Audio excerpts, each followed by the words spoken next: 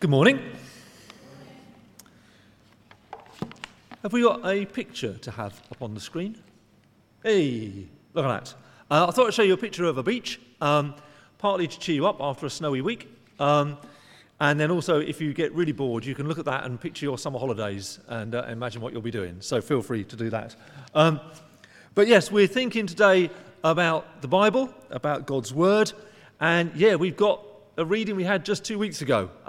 And when Tom gave it to me, I thought, that's a bit strange. But actually, I think it works really well with what we're doing. Because you may be familiar with this idea that there's an image, a metaphor of the Bible being like the sea, being like a beach. Because if you go to the beach, kind of anyone can join in. You get kind of really little children kind of just running in and out of the waves and kind of sitting there and building sandcastles. You get older people in the waves, swimming around, people in boats, paddleboarding. You get people like Amos Slater with his marine biology, studying it and with microscopes and all that. You get people going much further out, diving on bigger boats, but it's all in the same bit of sea. And the Bible's a bit like that. We've got stories that children love reading. We've got stuff that we can study deeper. We can engage with it at kind of any time. But it's also a bit like this because actually if you go to this bit of beach and look that way, you see that view. But if you walk down the other end and look back, you see a whole load of other stuff. If you go in the morning, it's different to if you go in the evening. And when you go as a child, it looks like one thing. We used to go down to Swansea a lot, and there'd be big rocks, and I used to take the boys and teach them how to climb up these enormous, mountainous rocks. They're about this big. But when you're 4, that's really big. And now, of course, when they go, it's completely different. You sit on the rock, you watch the sunset or whatever, but it's the same place. And that's a bit what we're going to be doing today. Last week, or 2 weeks ago, it's as if Tom took us down to this end of the beach and said, look at this passage. Look what it teaches us about temptation, about resisting temptation. And today, it's a bit like we've walked down the other end of the beach. We're looking back again and going, look at this passage. From this angle, we can see what it says about the Bible. And then at the end, we're going to do a very quick kind of dive down a bit deeper and just see what happens when you dive a bit deeper into Scripture. So that's what we're going to be doing. So let's just pray and then we'll get going. Heavenly Father, we thank you for your word. We thank you that as we come to it, we come to hear you and to hear what you want to say to us today. So we ask that you would speak to us, you would draw us closer to you and transform us to be the people you want us to be. Amen. So we're reading the Bible, we're reading this bit from Matthew, and in this bit of Matthew, in these temptations, when Jesus is tempted, he responds by quoting the Bible. So we're reading the Bible, and in the bit of the Bible, we're reading about Jesus quoting the Bible. It's like one of those kind of play within a play. We're reading the Bible, and the Bible's talking about the Bible. But I think it's really important that when Jesus is tempted, he doesn't just draw on kind of a good bit of wisdom or a kind of, I'll go and clear off. His immediate response is Scripture. Jesus, that's what he turns to. That's what equips him, strengthens him, gives him what he needs, even in times of trouble. And it's not. He doesn't need to go, hang on a minute, I've got a good answer. I don't know, are you one of those people like me, when something happens and you have a bit of a rubbish answer, then you go home and go, if only I'd said that, that would have been the killer answer. That's the verse. I knew there was one somewhere. Jesus doesn't have to do that. He doesn't have to quickly get his phone out and look it up on an app or search it or pull a Bible out. And that, I don't think, is not just because he's the Son of God and kind of knows stuff. It's because as a Jewish boy, he would have grown up in the synagogue. He would have gone every week. He would have read the Hebrew Scriptures, what we often call the Old Testament. That's what he would have read growing up, week after week. He'd have studied the Torah, the Genesis, Exodus, Leviticus, Numbers. He would have read the Psalms, been familiar with the prophets. And because he would have read it all his life and studied it, because he knew that this was God's word, it just kind of came out. It was just there. He was seeped in it. It was absolutely fundamental to him. It nourished him so that when he needed something to draw on, and when he needed some morality, when he needed some spiritual guidance, instantly, bang, Scripture was there. It was so soaked into him. And what he quotes, of course, we read the Bible, and in this bit of the Bible, we read about Jesus quoting the Bible, so we've gone down one level. What he quotes is this verse from Deuteronomy chapter 8. He says, "Man shall not live by bread alone, but by the word of God." When Satan goes, "You must be hungry, turn these stones into bread," go on. Jesus says, and he quotes the Bible, quoting the Bible again. So we've now gone another. So this is a play within a play within a play. So we've gone kind of right down to the Bible, talking about the Bible, talking about the Bible. And what he's saying is, Jesus knows when Satan says, "Turn these stones into bread," Jesus says, no. People can't live just on bread. Yeah, you need bread, I get that.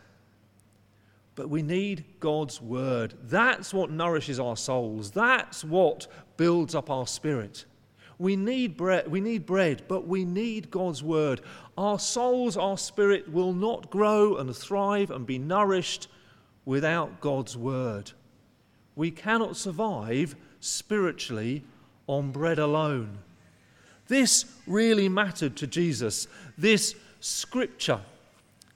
And the scriptures, the Bible, is described in all sorts of different ways. We've heard it there in that passage from Psalm 119, which is a very long psalm, but it is amazing to read. About the word being like a lamp, a light to our feet and a lamp for our path. Guiding us, showing us, giving us instruction, helping us know how to live. But he also talks about it being sweeter than honey. It's a blessing. It's rich like honey. Other writers in Scripture talk about it being like a double-edged sword, kind of cutting to the quick, getting to the heart of the matter. And of course, talked about being inspired by God. God breathed. And that is fundamentally why Jesus is so steeped in it, why he talks about not living by bread alone, but by the word of God. Because it's not just the word of God, it's God's word breathed by God. This is the inspired word of God. It's not just words on a page, it is God breathed. When all those people, ordinary humans, wrote it, they wrote it under God's inspiration. It's what God wants us to have. So I want to say that when we read the Bible, it is in fact a sacred and holy act. Let me say that again. Reading the Bible is a sacred and holy act. And it's sacred and holy because this is God's breathed word. This is the word that God wants us to have. When we read it in an attitude of prayer, it's a spiritual act.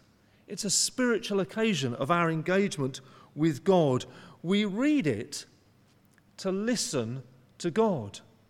Not just for information, not just how to live. We read it to listen to God. And I wonder whether we should get into the habit of talking about listening to our Bibles, not reading our Bibles. I mean, yes, you can listen to it online or whatever, but actually when we read the Bible, we are listening to God. So when you come to read your Bible at any time, think about going, I'm now going to listen to my Bible. What is God saying to me? That's what we do. So through the Bible, we encounter the very word of God himself. God speaks through Scripture. And that's really important because we worship a God not who has spoken, not who is silent. We worship a God who speaks, who still speaks, longs to speak to each one of us because he loves us. And one of the ways primarily that God speaks is through his word.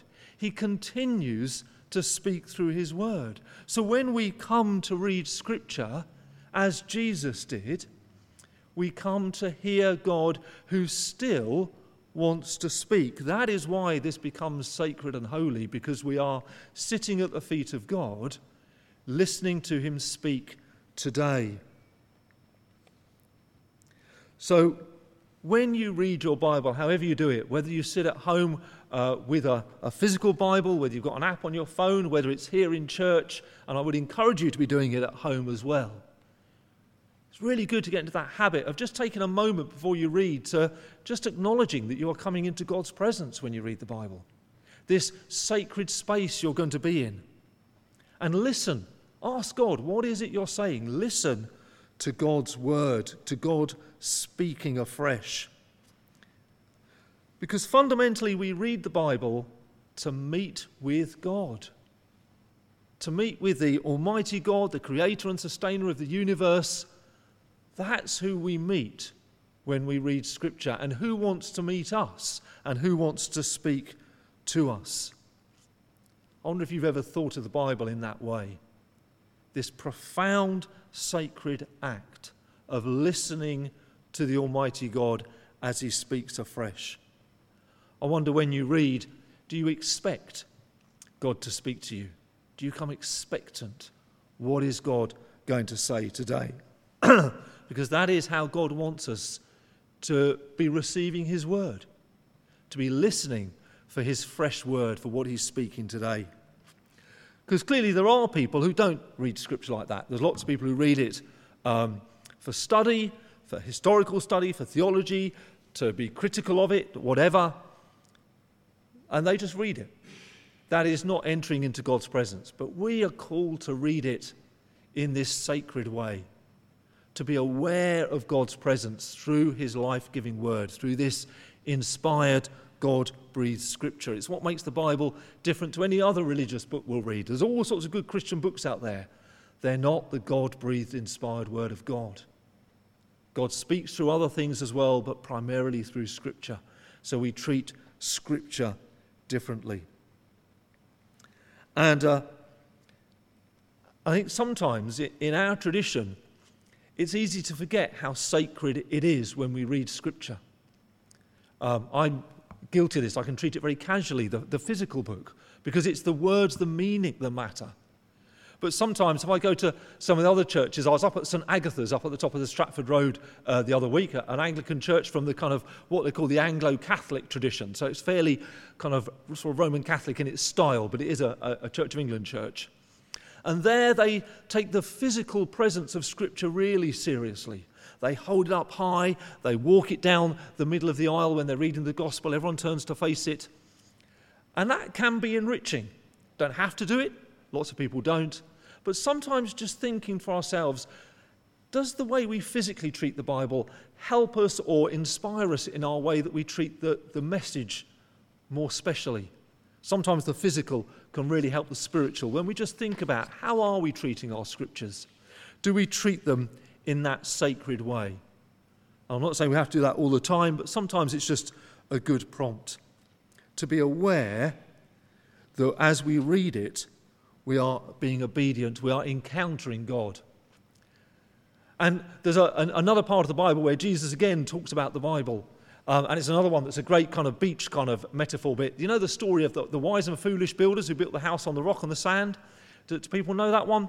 And it's one of those great ones. When you're a child, if you're in a sort of Sunday school, you'll act it out and you'll do the song and you'll draw the pictures. And it's brilliant for children as a story that Jesus told. And then when you get a bit older, you're told it's a parable, and that means it's a story with a meaning. And then when you're a bit older, you read what the meaning is, and you read that bit at the start where Jesus says, "Whoever hears these words of mine and obeys them is like the man with the house on the rock. And whoever hears these words of mine and does not obey them." And you realize this is a parable not about just being wise and foolish. It's not a parable about whether you've heard God or not. It's about whether you actually take his word seriously. And Jesus there is saying, when we encounter God's word, when we come into this sacred space of sitting at his feet and listening to him and allowing him to speak to us, we should then be obedient. That's what we're called to do, is to go away from having read the Bible changed and living differently, being obedient to God's word. That's why Jesus told that parable. But the other reason why we read God's Scripture is what happened at the second temptation. So that was the first one. The second one, Satan comes and tempts him to throw himself off the temple because angels will come and lift him up and look after him. And the reason Satan says that is because he says, "For it is written, he will command his angels concerning you, and they will lift you up in their hands, so you will not strike your foot against stone." And Jesus replies instantly with, it also says, "Do not put the Lord your God to the test." because Jesus knows that what Satan just did was he quoted the Bible. But he got it wrong. And when we are steeped in Scripture, when we are people who have read it a lot and got to grips with it and listened to it a lot, we become people able to spot when people are misusing it. Because people do. Yeah, Satan says it says this, and yeah, it does. But it says it in a psalm, which is a poem. It's imagery. We don't read the psalms for clear instruction. We read them because it's poetry. It engages our emotions. It engages the way we feel about life. Satan got it wrong. But yeah, it does say it. And Jesus knew instantly, but that's not what it means. Because elsewhere in Scripture, a number of times it talks about not putting God to the test. That isn't what that psalm means. And we need to be people able to discern when we hear where things feel, that's not quite right. Because people have done that and continue to do it. People have taken one or two verses and twisted the meaning and justified terrible persecution of the Jews down the centuries because of twisting one or two verses. Justifying slavery or colonialism. People have said, well, it says, go into all the earth and make disciples of all nations, so we can trash everybody else's culture and deny what they've done and just take everything away because that's what it says. But it also says, love your neighbour, love your enemy, share your faith with gentleness and respect. It doesn't say trash other people's cultures. That's wrong. It doesn't preach greed. And yet there are many churches, including some in Birmingham, who actually preach, if you're a Christian, you should be very, very wealthy. Wealthier than other people. That is not what those verses mean when it talks about God blessing us. It doesn't preach nationalism. The English Defence League use the Bible and Christian imagery to defend appalling Islamophobia and racism. If you look at any images from the storming of the Capitol in Washington on a couple of years ago, the Make America Great Again movement, the depressing pictures you'll see, the number there that had crosses on their flags, quotes of Jesus on their flags, as if somehow that was a Christian act. No, the Bible does not teach nationalism. If you hear on the news at the moment, Patriarch Kirill, the leader of the Russian Orthodox Church, justifying what he calls the holy war that Vladimir Putin is doing, as if somehow it's a godly act. The Bible does not teach that. And we need to be people who can hear where it doesn't sound right. And that doesn't mean you have to know everything or be a great scholar. Just every so often. And a little test for you, a little way to help you think, gosh, how would I know that? If you hear anything, every so often just think, does that sound like the kind of thing that Jesus would have said? Can I imagine Jesus saying, make America great again, or I'm in the English Defence League? And if you can't, go and read the Gospels again and just check. Because that's always a really good test. Does that sound like the kind of thing Jesus would have said or done? And if just asking that, you'll be pretty much on the right track. But we need to be people like Jesus who can spot, because people do misuse Scripture. But Jesus knew the way to counter that was by using Scripture rightly. The way to counter bad use of Scripture, bad religion, is to do good use of Scripture, good religion. And then in this final temptation, once again, when Satan says, worship, everyone worship you, Jesus once again, straight away, bang, but Scripture says. So I hope you can see that we've kind of gone down this other end of the beach and we've looked back and gone from this passage that 2 weeks ago we thought it was all about temptation. This week we can see it's all about Scripture. It's all about what God says about his breathed word and how he wants to speak to us. And before we finish, just for 2 minutes, very quickly, I want to show what happens when we kind of dive in a bit deeper. Because there's a load of other stuff we could, in any passage you can go on and on. But did you notice at the start of this passage, then Jesus was led by the Spirit into the wilderness to be tempted by the devil after fasting for 40 days and 40 nights. Now here's a little thing. In the Bible, numbers matter quite a lot. They're quite good key things. And the number 40 is one of those, when you hear 40, your ears should prick up and go, oh, hello, that means something. 40 days and 40 nights. Anyone heard that phrase before in Scripture, anywhere in the Bible? Something happening for 40 days and 40 nights? A few nods. Yeah. Philippa, where have you heard it before? You've heard it before? Oh, we saw the picture earlier, didn't we? Noah's Ark. It rained for 40 days and 40 nights, didn't it? Do you remember that? Yeah. 40 days and 40 nights. It rained in the ark when God washed away sin. There's a couple of others that are less famous. When Moses got the Ten Commandments, when God's word came to the people so they'd have God's word and the commandments, he went up on a mountain to get the commandments. Guess how long he was up the mountain for? 40 days and 40 nights. When Elijah, having fought the prophets of Baal, went off to Mount Horeb and met God, encountered God there in the still small voice. There was an earthquake and then the fire, and after the fire was a still small voice. He encountered God. Guess how long he had to wait between leaving Baal and encountering God? 40 days and 40 nights. And the other time we hear 40, the people of Israel, when they left slavery in Egypt and wandered round the desert, they did it for 40 years. To get from slavery to freedom to the promised land, the number was 40. So the number 40 means sins being washed away. The number 40 means God's word for us. The number 40 means encountering God. The number 40 means getting from slavery to freedom to the promised land. Any of this ringing any bells with Jesus? Jesus who washes away our sins? Jesus, God's word, in John chapter 1, the word became flesh and dwelt among us. Jesus, Emmanuel, God with us. Jesus who takes us from slavery and sin to freedom to the promised land. All that from the number 40.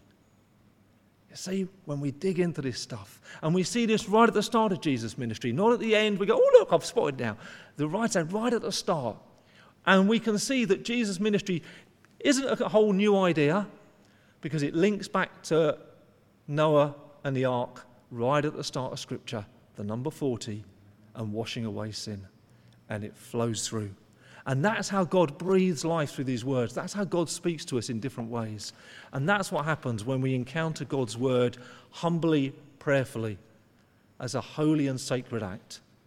And God wants to continue to speak to each one of us today. Amen.